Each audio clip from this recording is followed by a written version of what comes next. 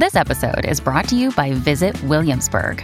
In Williamsburg, Virginia, there's never too much of a good thing. Whether you're a foodie, a golfer, a history buff, a shopaholic, an outdoor enthusiast, or a thrill seeker, you'll find what you came for here and more. So ask yourself, what is it you want? Discover Williamsburg and plan your trip at visitwilliamsburg.com. Welcome to the New Books Network. Hello, and welcome back to New Books in Political Science, a podcast channel on the New Books Network. I'm Lamisa Abdelalti from the Maxwell School of Syracuse University. Today, I'll be talking to Wendy Hesford about her book, Violent Exceptions: Children's Human Rights and Humanitarian Rhetorics, which was published by the Ohio State University Press in 2021. Wendy, welcome to the show. Thank you, and thank you for having me. So I wonder if you could begin the interview by just telling us a little bit about yourself. Sure. Well, presently, I'm a professor of English at the Ohio State University, and I'm directing a fairly new program called Global Arts and Humanities Discovery Theme. And that's a cross-disciplinary university-wide initiative, which has been amazing to actually have the opportunity to direct, because it involves working with faculty as students, undergrad and grad, across the colleges of arts and sciences, education, et cetera. That sounds fascinating. So let's dive into the book. How did you come to write Violent Exceptions, first of all? Okay, so I've been asked this question in different forms or various ways over the years. And, you know, for my other work, what is the thread that unites it all? And actually, I have found a thread that I think does or is woven throughout my three monographs and even the co-edited collections to some degree. And, you know, you might think of it as an obsession, you might think of it as a commitment, or maybe it's, you know, both.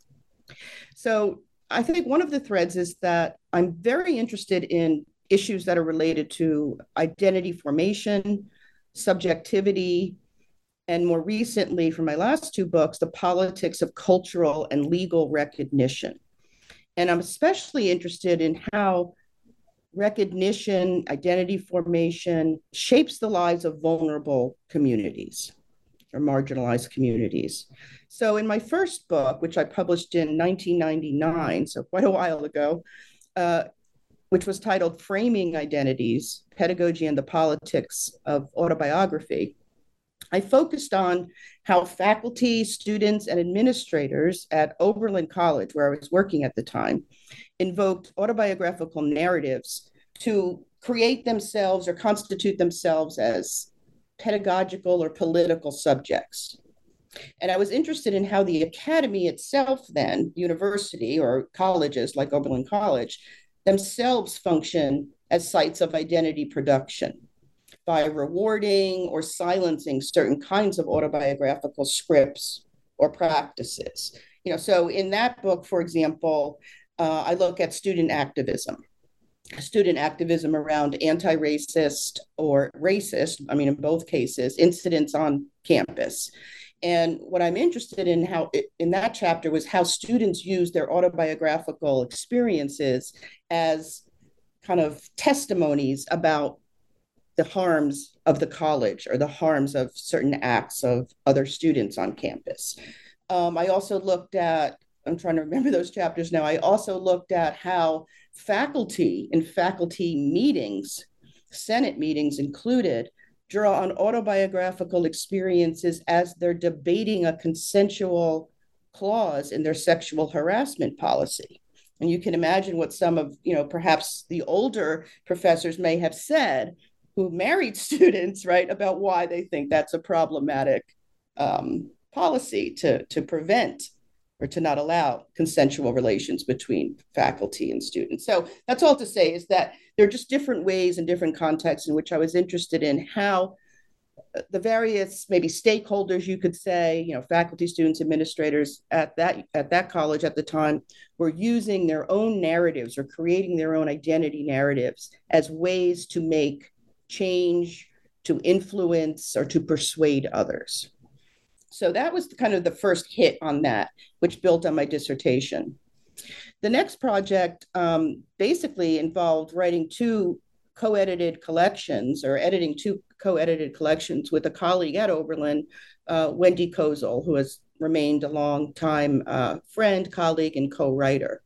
And the first book that we co-edited, Haunting Violations, which was published in 2001, argues that depictions of reality, quote unquote reality, in testimonial narratives are crafted within the limits and in the interests of special political, social, or even personal projects. So it's looking at how autobiography scripts action, not just our sense of ourselves, but action.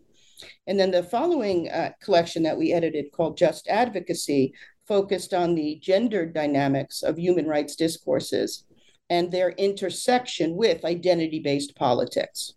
And we were looking basically in those chapters, and in the chapters that we published from contributors, we were looking for work that engaged that intersection between human rights discourse and identity-based politics at times of national or international crisis, or times that were signified as times of crisis. Of course, this topic comes up in my latest book, Violent Exceptions. Anytime that we have a construct like, national or international crisis, it is often represented as a crisis, right? As an exception or as a crisis, when in fact, it's often systemic, ongoing, daily articulations, depictions, actions of violence. So that book was getting me closer and closer, I think, to my second monograph, which was called Spectacular Rhetorics, Human Rights Visions, Recognitions, and Feminisms. And that book was really focused on what can be gained by looking at the rhetorical functions of truth-telling discourses within human rights campaigns and cultural production. So truth-telling discourses, again, I would put air quotes around that term, and that would mean in that particular book, or that would comprise in that particular book, photography, documentary film, autobiography, biography, and activism, specifically activism that invokes the autobiographical. So that's what I meant by truth-telling discourses. So it's Spectacular Rhetorics is a book that is kind of multi-genre, right, in terms of its subjects of interest. And the key concept to that book, which carries through to the present book, Violent Exceptions, was the notion of human rights spectacle, a concept that I use to refer to not individual images per se, but to the processes of incorporation or recognition that are enabled or mediated by visual representations. And that was part of a larger argument about the ocular epistemology, a big word for thinking about the visual rhetorics, the visual ways of knowing, the construct seeing is believing, et cetera, that underwrites human rights discourse. So the last chapter of that book, in Spectacular Childhoods, is called Sentimentality and the Politics of Invisibility. And that chapter focused on the film Born into Brothels, a documentary film about children growing up in brothels in India. And that really got me interested in the figure of the child. And I just had a lot of questions about how the figure of the child was being mobilized in film, in political practices, policies, et cetera. So really that paved the way for Violent Exceptions, Children's Human Rights and Humanitarian Rhetorics. Just really incredible that there's this thread sort of tying your work together. So I want to ask you to describe some of the central concepts of the book. So you just mentioned the figure of the child. So tell us what you mean when in the book when you refer to the figure of the child in peril. Okay, so what do people imagine when they think about the concept of the child in peril? That was one of my central questions. What do people imagine? And the people, quote unquote, in my book, are primarily those who are processing, interpreting human rights discourses about children's rights within the United States. Even though there's a transnational dimension of the works that are looked at, I'm looking mostly at how they have been appropriated, mobilized, circulated within US media, politics, and discourse. So, to what degree and with what consequences have certain configurations of the child in peril shaped human rights discourse, policy, and action is one of the questions that drives violent exceptions. And also, and I'll speak about both of these in a sec, what is the relationship between the figure of the child in peril and perceptions of childhood innocence? Because those are also concepts that really can't be separated. So I guess maybe traditionally the trope, the child in peril, or commonly might be understood as the child that is vulnerable to bodily harm and who is perceived as deserving of rescue or protection, right? So it's not usually that that trope is deployed as a way to ignore, right? It's not saying, oh, look at that child in peril, ignore it, right? It's always a call to action or empathy. The figure of the child in peril compels, this is one of the key points in my book, compels humanitarian recognition. The trope is used to often persuade people, and we can see this in the current conflicts going on across the world, that a moral threshold has been crossed, right? Within humanitarian and human rights contexts, the child in peril typically refers to a child that is caught in a kind of in-between space or a liminal space in a state of crisis or emergency, right? And these in-between spaces, I argue, suspend children's human rights. So what, excuse me, I was going to ask myself a question. So what's the problem with liminality, right? What's the problem with the in-between space? I think the problem is that it refers to a transitional phase, a period in which that child or those children await, right, incorporation into a structure, whether it's like a social structure or symbolic structure of recognition. So they're waiting for, right? And for some children, that waiting for status, that liminal status may be perpetual. It may be long lasting. If you think of refugee children, right? As is the case also for undocumented children. So I guess I can talk about the relationship between the child in peril and notions of childhood innocence as well. But I guess I would say if there's one sentence in the book that captures the trope of the child in peril, it might be the one that says we need to understand that trope as an effect of power struggles. So another phrase that comes up in the book and that you've almost started alluding to is the humanitarian paradigm of human rights. What do you mean by that when you speak about the humanitarian paradigm of human rights? Okay, so let me start, I guess, by speaking more broadly about the paradigm of humanitarian paradigm of human rights, and then maybe circle back to child in innocence and the child in peril trope. So I'm sure as listeners know, human rights and humanitarianism are distinct traditions, right? They're both concerned with human suffering, but human rights focuses on long-term goals to eliminate the causes of suffering, whereas humanitarian interventions typically concentrate on short-term goals or the alleviation of suffering presently. Another way to think about it is that humanitarian intervention turns our attention away from enduring violence or systemic inequities and frames this violence as if it is exceptional, as if it's a crisis, as if it's a state of emergency. That reorients how we understand that violence or those harms. So yes, there are distinct differences between humanitarian and human rights traditions, but they converge, I argue, in the development of children's human rights.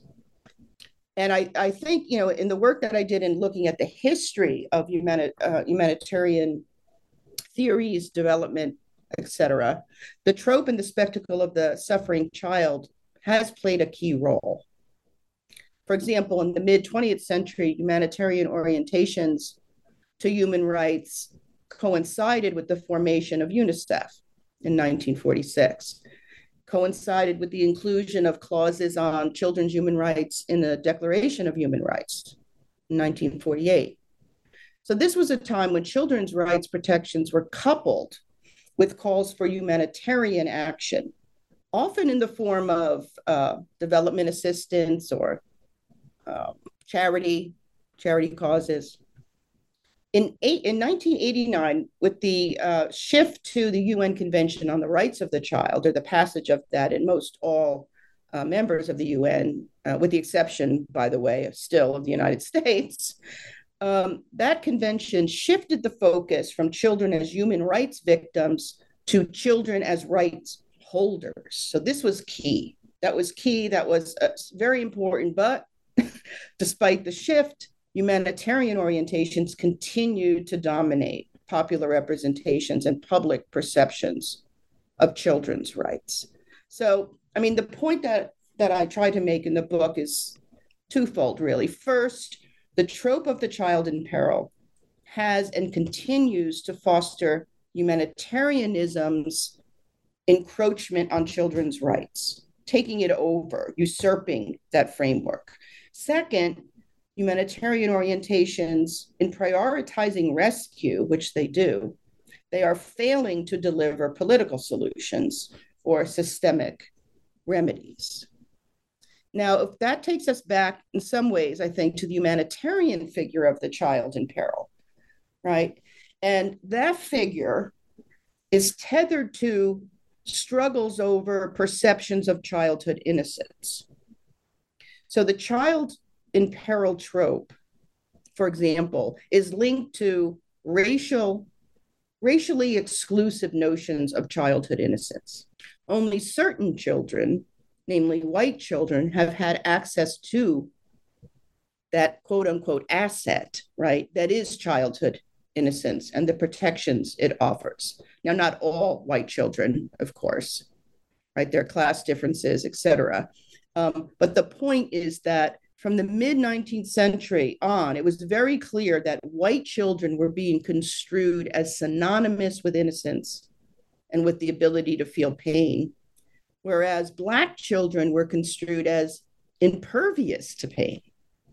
Black children were viewed as incapable of feeling pain, and in that regard served as the basis for slaveholders to place them outside the protected category of childhood innocence. There are numerous examples of this throughout history, and a great source that I draw on for parts of this overview of the figure of the child in peril and its link to childhood innocence is Robin Bernstein's book.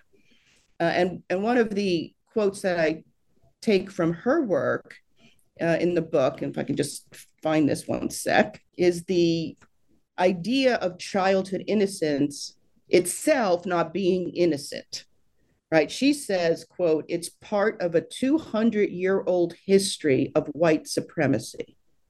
Childhood innocence then is raced white, and it's a privilege to which only certain children have access." This reminds me, I mean, we can maybe come back to this later, but the debates going on right now, at least in Ohio, and I'm sure, and I know in Florida and some other states, on these quote unquote anti-woke laws and legislation, right?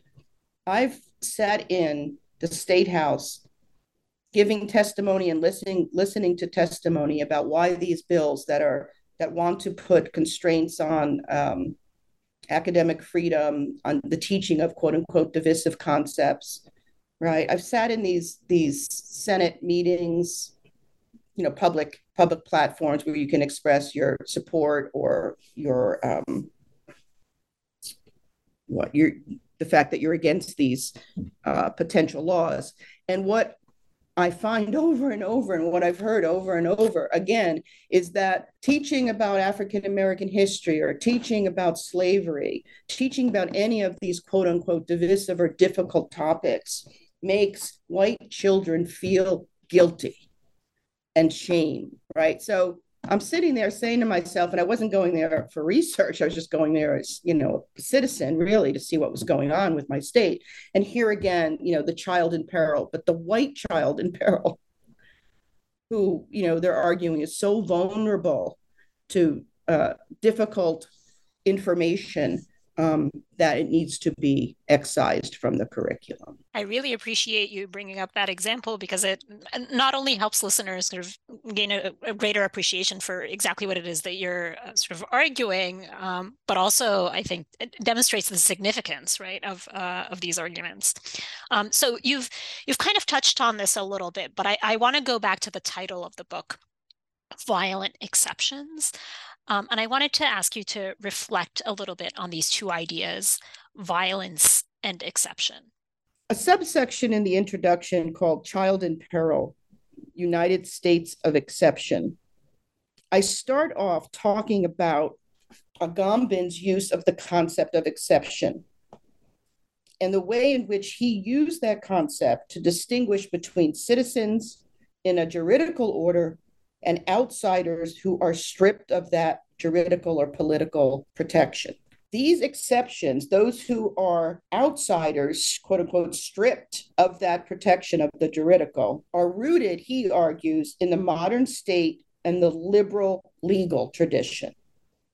In other words, a state of exception is part of liberalism, right? It's an example that's not related to my book per se, but would be renaming, political prisoners as enemy combatants, and the renaming of them as enemy combatants and the detention of them or even torture of them is seen as legal because it's a state of exception. It invokes a state of exception. So that's the kind of backdrop for that concept that I'm drawing on, right? And the other concept that I'm drawing on and working with is American exceptionalism, which is the political ideology, right, grounded in the idea that personal freedom, religious liberty, individuality, et cetera, and the US are unique, superior power, moral authority, the quote unquote city on the hill. So what am I arguing then about exceptionality in the child? Well, what I'm saying is that the figure of the child in peril is linked to American exceptionalism, that they support each other, that gendered and racial exceptions, right, have also been legalized, right, in our laws. Those exceptions are seen as legal. So when I use the word exception, I'm not meaning outside of the juridical or the political or the commonplace. I'm saying that these are examples or exemplars that are reified by the law. So having spoke briefly about American exceptionalism as a political ideology, we also need to think about exceptional logics, laws, and outlooks that have a grave effect on how democracies, including the US, frame children's rights and respond to rights violations. The humanitarian figure of the child in peril, I argue, is central to both conservative and liberal logics. For example, under the Trump administration, childhood innocence appeared to be reserved for only white, able-bodied citizen children.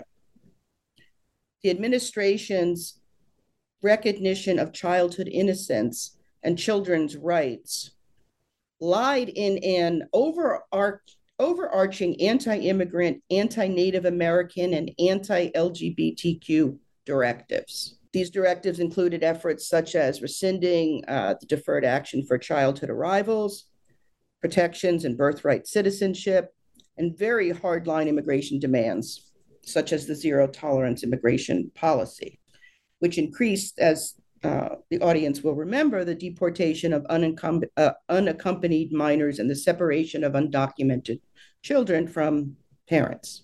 So in this case, if you remember some of the discourse surrounding the Trump administration's take on DACA and overall anti-immigration rhetoric, you know that the child in peril was a trope that was only afforded to children, citizens of the United States whose parents or who themselves were victims of violence by an illegal or undocumented immigrant, right? So it was all about the nation state and its white citizens in particular's vulnerability to the quote unquote foreign other, right? So there is a really clear example of how the trope of the child in peril gets mobilized to reinforce certain logics, in this case, an anti-immigration logic, right? Conversely, though, you can also recall the Democrats at that time, under the leadership of Nancy Pelosi, coming up with a lot of talking points through the media, et cetera, about how we needed to heed the calls and cries of the children who were being encaged, separated from families at the border, right? So they also, the Democrats and the liberals also mobilized the figure of the child in peril from the opposite end. So you have a kind of war here going on that is happening on the bodies of children, right? It's not just symbolic. It's literally playing out on the bodies and embodied by children. Now, you, of course, have in the book a chapter that's looking at child border crossers, but I want to jump ahead and ask you about your chapter 2, which considers two people, Malala Yousafzai and Nadia Murad, as celebrity humanitarian figures. Can you tell us about your argument in this chapter? So one of the things I was really interested in this chapter was looking at how a figure like Malala Yousafzai navigated the exceptional narratives. You know, she's an exceptional hero, exceptional survivor, exceptional humanitarian celebrity, how she herself navigates the exceptional narratives projected onto her, including that of the exceptional Muslim, and how her navigation was quite sophisticated, actually, and how she negotiated these very Western projections onto her, right? Malala Yousafzai, like Nadia Murad, are both global icons, right? They became global icons. And what that has meant is that their stories have served as a placeholder for the global North, for the US and the UK especially, political and economic investments in the war on terror, right? The more recent case of gendered terrorism is, of course, of Nadia Murad and the marketing of her best-selling memoir, The Last Girl, My Story of Captivity and the Fight Against the Islamic State. Now, she writes at the time of the memoir as a 21-year-old Yazidi woman who was kidnapped and enslaved by ISIS. And in the chapter, what I'm looking at is how Nadia Murad becomes, quote unquote, legible as a Yazidi or non-Muslim terrorist victim, and as a human rights subject within US and UN international contexts. And how does that happen? It happens in part through the collapse of the categories of woman and children. So although Malala and Nadia's stories are caught between these debates about women's victimization and agency, Nadia's stories also caught between the discourses that underlie the US war on terror and war on trafficking, specifically sex trafficking. So the chapter considers how the language or the discourse of sexual slavery, which was the case for Nadia, who was kidnapped by ISIS and became part of the human sexual trafficking of women and girls, how the discourse of sexual slavery associated with early feminist, abolitionist, anti-trafficking campaigns intersects with the discourse on the US war on terror. Now, that's a kind of complicated, I realize, sentence that I just said. So let me just try to break it apart real quick. So feminist, abolitionist, anti-trafficking campaigns are basically campaigns that are saying, are arguing for the elimination of prostitution and that conflate prostitution with human sex trafficking. So there's a problem in the kind of liberal, feminist, abolitionist framework on sex trafficking because it's a category that is far too expansive, I would argue. Right? But what happens with Nadia is that whole framework, that whole anti-trafficking, sex trafficking framework ends up framing her situation for a lot of US audiences, like Eve Ensler's, project, for example. And she endorses Nadia as a hero. And Nadia is a hero. I mean, she's a survivor. She's amazing, right? She's a Nobel Peace Prize winner, just like Malala is. So I'm not criticizing either Malala or Nadia or their stories. What I'm saying is that they're getting usurped, appropriated by different political constituents, I guess I would say, in the United States, whether they're feminist, abolitionist. And again, this is abolitionist in terms of anti-trafficking campaigns, not in terms of the prison industrial complex abolition. So yeah, I think I'll stop there. So something else that you discuss in the book is the criminalization of Black children. I wonder if you could share with us some of your analysis there. So that chapter, again, focuses on racialized childhoods in both international and domestic US politics and law. And it's looking at the consequences of withholding the notion of childhood innocence from Black youth in the US through police profiling, vigilantism, and state violence. So, for example, the state's refusal to recognize Trayvon Martin's legal status as a child in the case, State versus Zimmerman, and yet the mass circulation of records regarding his school suspensions, right, with little or no coverage of the racial distribution of punishments under Florida's public school zero tolerance policy, right, point to the entrenchment of a kind of anti-Black universal in the legal imaginary, right, surrounding stand your own laws. So one of the things I argue, and it's a devastating reality, is that not only did Martin not survive his childhood, right, his legal status as a child did not survive him even after death.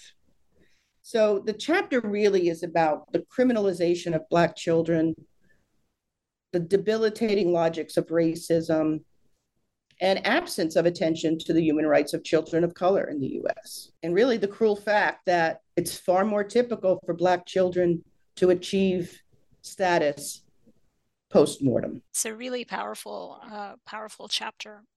So you have a final chapter that's about transgender children and their rights. Can I ask you to talk a little bit about that? Sure. So that chapter, Queer Optics, Humanitarian Thresholds, and Transgender Children's Rights, focuses on, at the time of its writing at least, recent legal cases in the United States, including the case at the center of the documentary film Growing Up Coy. Growing Up Coy is a documentary film about a 6-year-old transgender child who was banned from using the girls' bathroom in a local school in Colorado.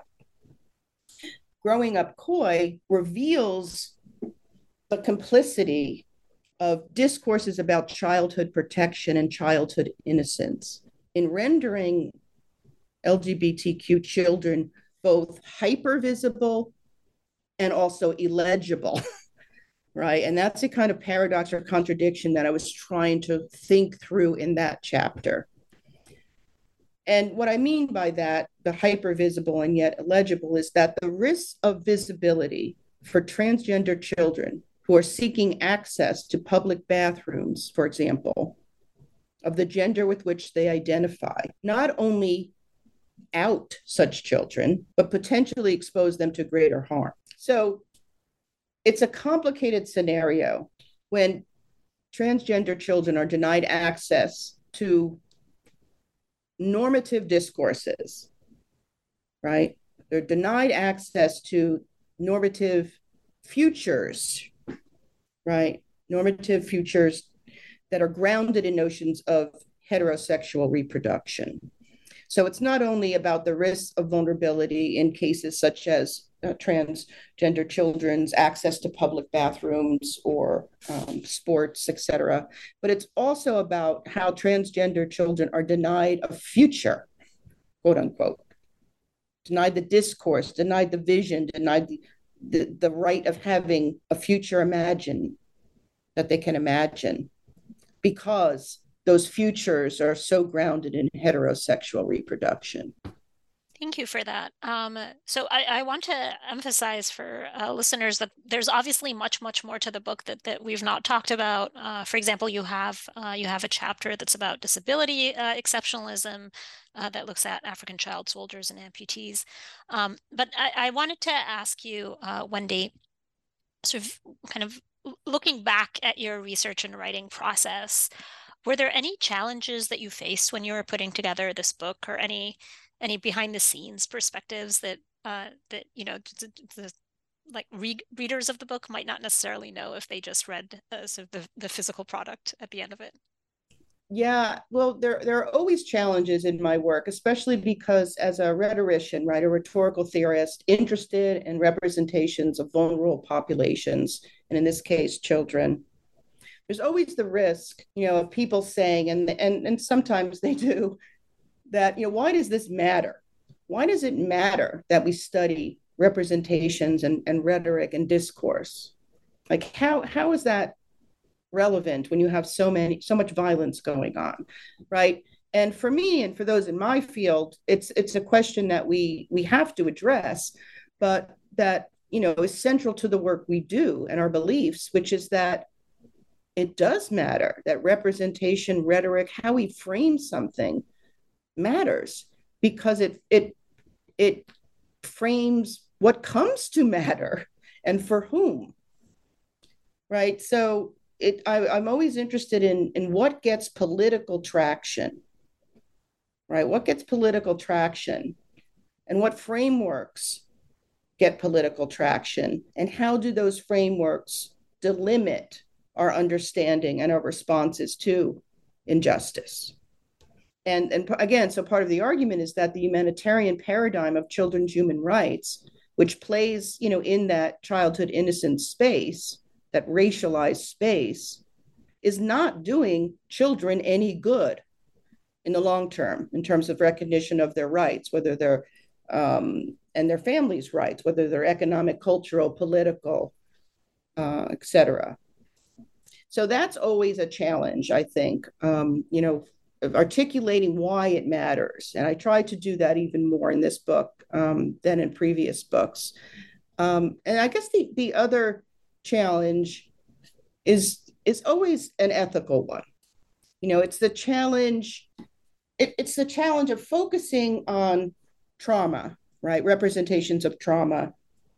And in my case, they're archives. I'm not generating new data. So I'm not working with human subjects. So there's not the risk of exploiting a human subject per se, but the ethical issues still carry forward, even when you're dealing with representation, right? And that's what really prompted the chapter on Malala and Nadia, prompted me to say, okay, how are they navigating in discourse the exceptional narratives projected onto them?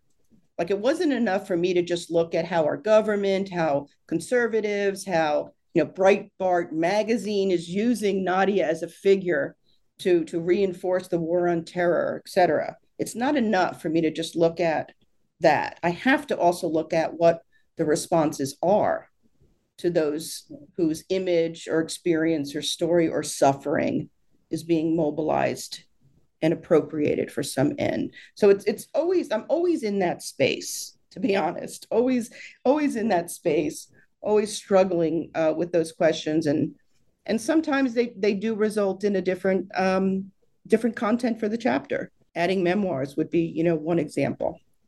Right. And I think your very sort of thoughtful approach to these topics really comes across in the book as well. So, Wendy, we've taken up a lot of your time. So I just have a final question for you. Now, this book has been out for a little while.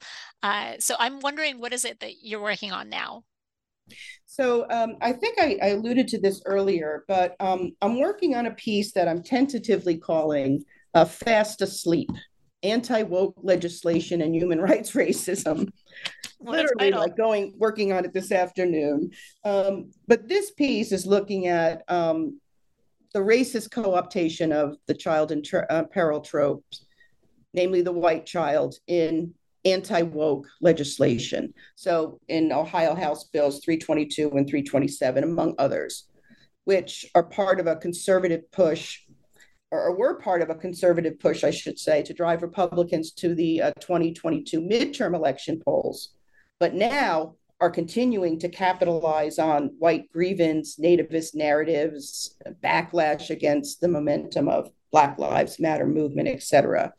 And I'm looking at the convergence here, trying to look at the convergence of right wing moral panic, which is how I would frame it, about diversity, and anxieties over childhood agency and childhood innocence, namely anxieties about white childhoods. And so the key tropes, I guess, or claims that I'm trying to work through in that chapter is to think about how within anti-woke legislation and debates, conservatives are fronting the traumatized white child as if the white child is being indoctrinated by left-wing ideology. And that fear, that fearful rhetoric that they're perpetuating, is informing their calls for the increased surveillance of teachers and of schools. That sounds like a fantastic, very interesting and very timely and important project. I really enjoyed our conversation. Thank you for being on the show today, Wendy. Thank you so much. The book is Wendy Hesford's Violent Exceptions: Children's Human Rights and Humanitarian Rhetorics, published by the Ohio State University Press in 2021. Thank you for listening.